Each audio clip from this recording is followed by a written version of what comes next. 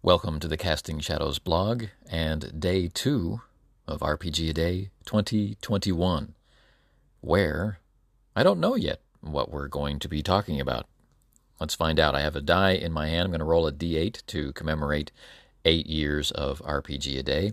I have 4 prompts to choose from because this is a weekday. We've got map, sense, plan, and voice. So 1 to 2 map, 3 to 4 sense, 5 to 6 plan, and 7 to 8 voice. And I got the die in my hand, and let's go. And we get a 6. Okay, 6, plan.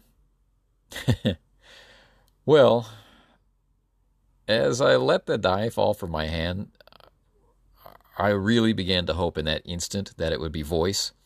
But I guess, if wishes were horses, we would all be riding. So I was unable to affect the outcome of the die with my emotion. But it's okay, we can talk about plan.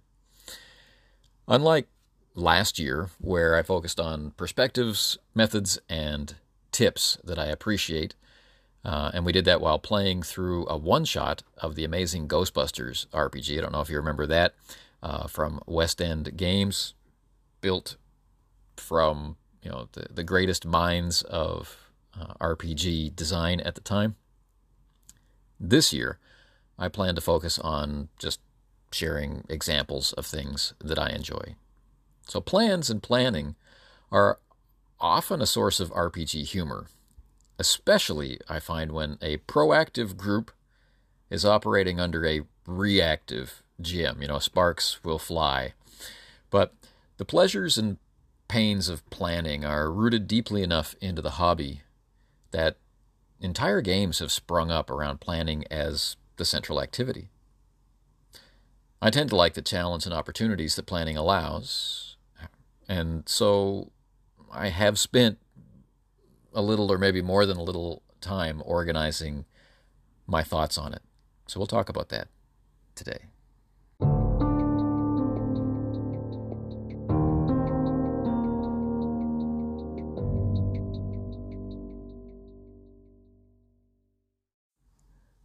Planning, it strikes me, comes in two general forms, two large-scale categories, and individual groups of gamers will ultimately find the elements that they want to shape into a specific form of planning for their play.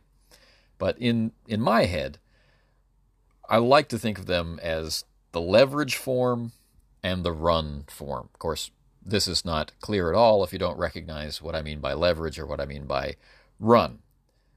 Jargon gets in the way.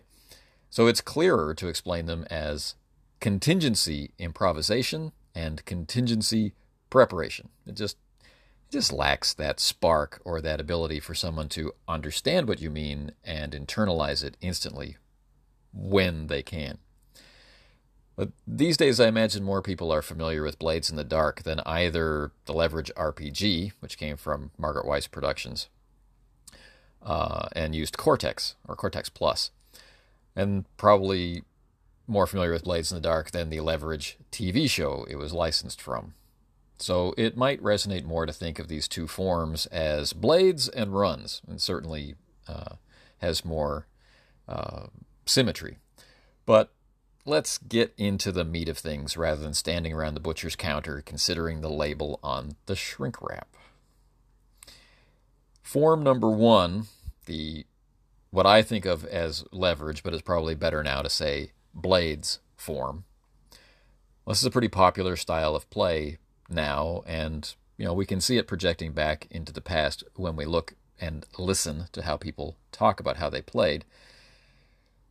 But in this style, the GM and the players, they run through an amount of information. They go through a fast pitch to establish the framework of a situation that their characters are in. And any planning that occurs is intended to be broad strokes, not details. So we don't role play through every potential. We don't line up all the ducks and consider how we're going to shoot them down. We talk about what our roles and responsibilities are. And in play, as the dice and as the NPCs and the challenges get a chance to interact with our decisions through our characters, then we use flashbacks or other methods along that line to flash back to the planning that we imagine took place that we fast forwarded over. So this has an advantage for speed and efficiency of play, as only the contingencies that actually matter need to have playtime devoted to them. And they're developed and rolled for with a specific context that helps the player feel the professionalism of their characters. After all, we are flashing back to resolve a problem that we are experiencing now in play, to pre-resolve that experience using our character's abilities. And so we know precisely what the character would have been able to predict because they are a professional. In other media, we can tie this method to the Leverage TV show, of course, but also to predecessor shows like Mission Impossible and certain episodes in certain seasons of Sherlock. There are moments where the attention of the participants is directed to a different point in time. Challenge isn't removed. It's just placed into a different order. And this gives us that same experience as watching the TV show and seeing how professional the characters are without it spoiling the surprise of their preparations, but from the inside. The other form, the runs form, well, this is also fairly popular. It's a very well-established style of play. It may suffer somewhat from being a form of planning that people do because they don't know any other way to do it yet, and so are learning how to do it as they discover the need to do it. But a group that pays attention to their own play can turn that experience to their advantage and wind up with an enjoyable process of playing through planning. Because here, the GM and the players play through an entire planning stage of an operation, from gathering information, conducting research, recruiting assistants, procuring gear, and so on, whatever's needed. And when they're ready, you then play through the operation and get to experience the dice, how their plans and skills and the effect of the NPC dice and skills all factor into their possibility for success. This has the advantage of serving up a challenge that player skill and character skill can combine to handle. It puts an emphasis on risk and reward. And it can operate either on a purely meta level, or it can operate on a character level to provide an immersive experience on one, or if you're lucky, both of those levels. Older gamers might see a hint of old TV shows like the A-Team in this category of planning, and in shows like that we would be treated to the clever division of labors for the talented crew of operators, and we get a montage scene of preparation, and then we would see the execution of the plan and have skill, superior firepower, or superior intellect, and a little luck save the day. It would happen in sequence, and the surprises would be in how the plan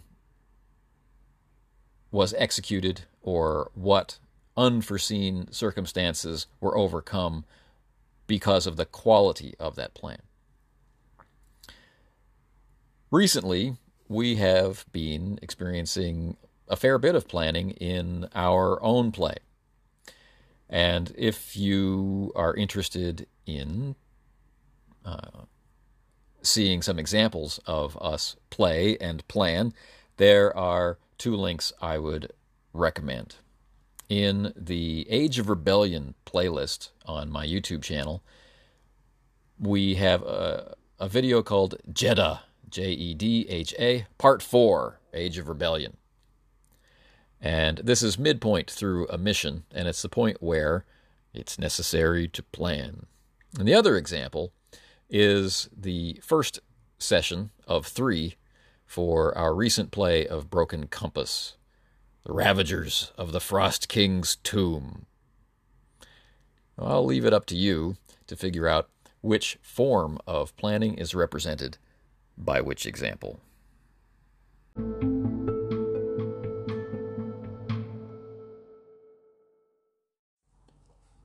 Tomorrow will be day 3 of RPG A Day 2021, and I think I will randomly determine the prompt for tomorrow as well. I'm not going to do random rolls every day, but I think for the next couple of days at least, that'll be what I do. Unless, of course, something crops up to foil my plan. The prompt choices for tomorrow, it's Tuesday, so our primary prompt begins with a T, and it's tactic. The other 3 options are risk, support, and image.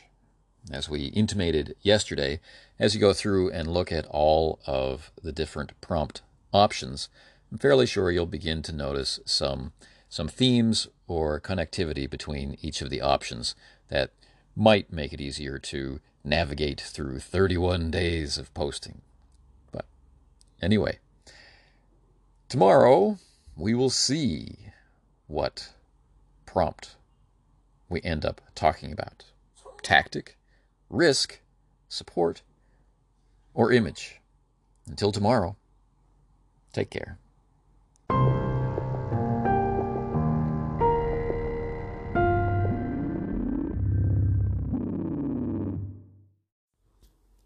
You have been listening to another day's installment from RPG A Day 2021 from the Casting Shadows podcast.